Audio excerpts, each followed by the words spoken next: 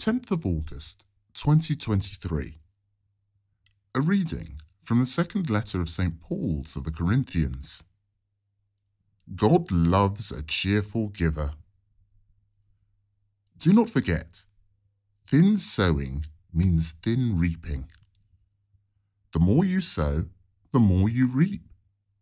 Each one of you should give what he has decided in his own mind, not grudgingly or because he is made to, for God loves a cheerful giver.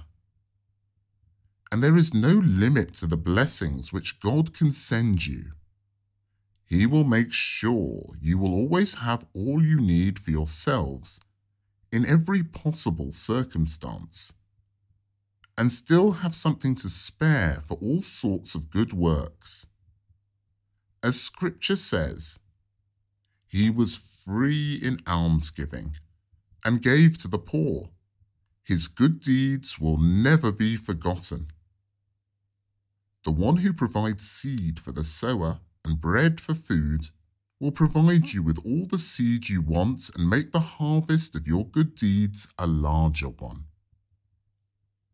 The word of the Lord.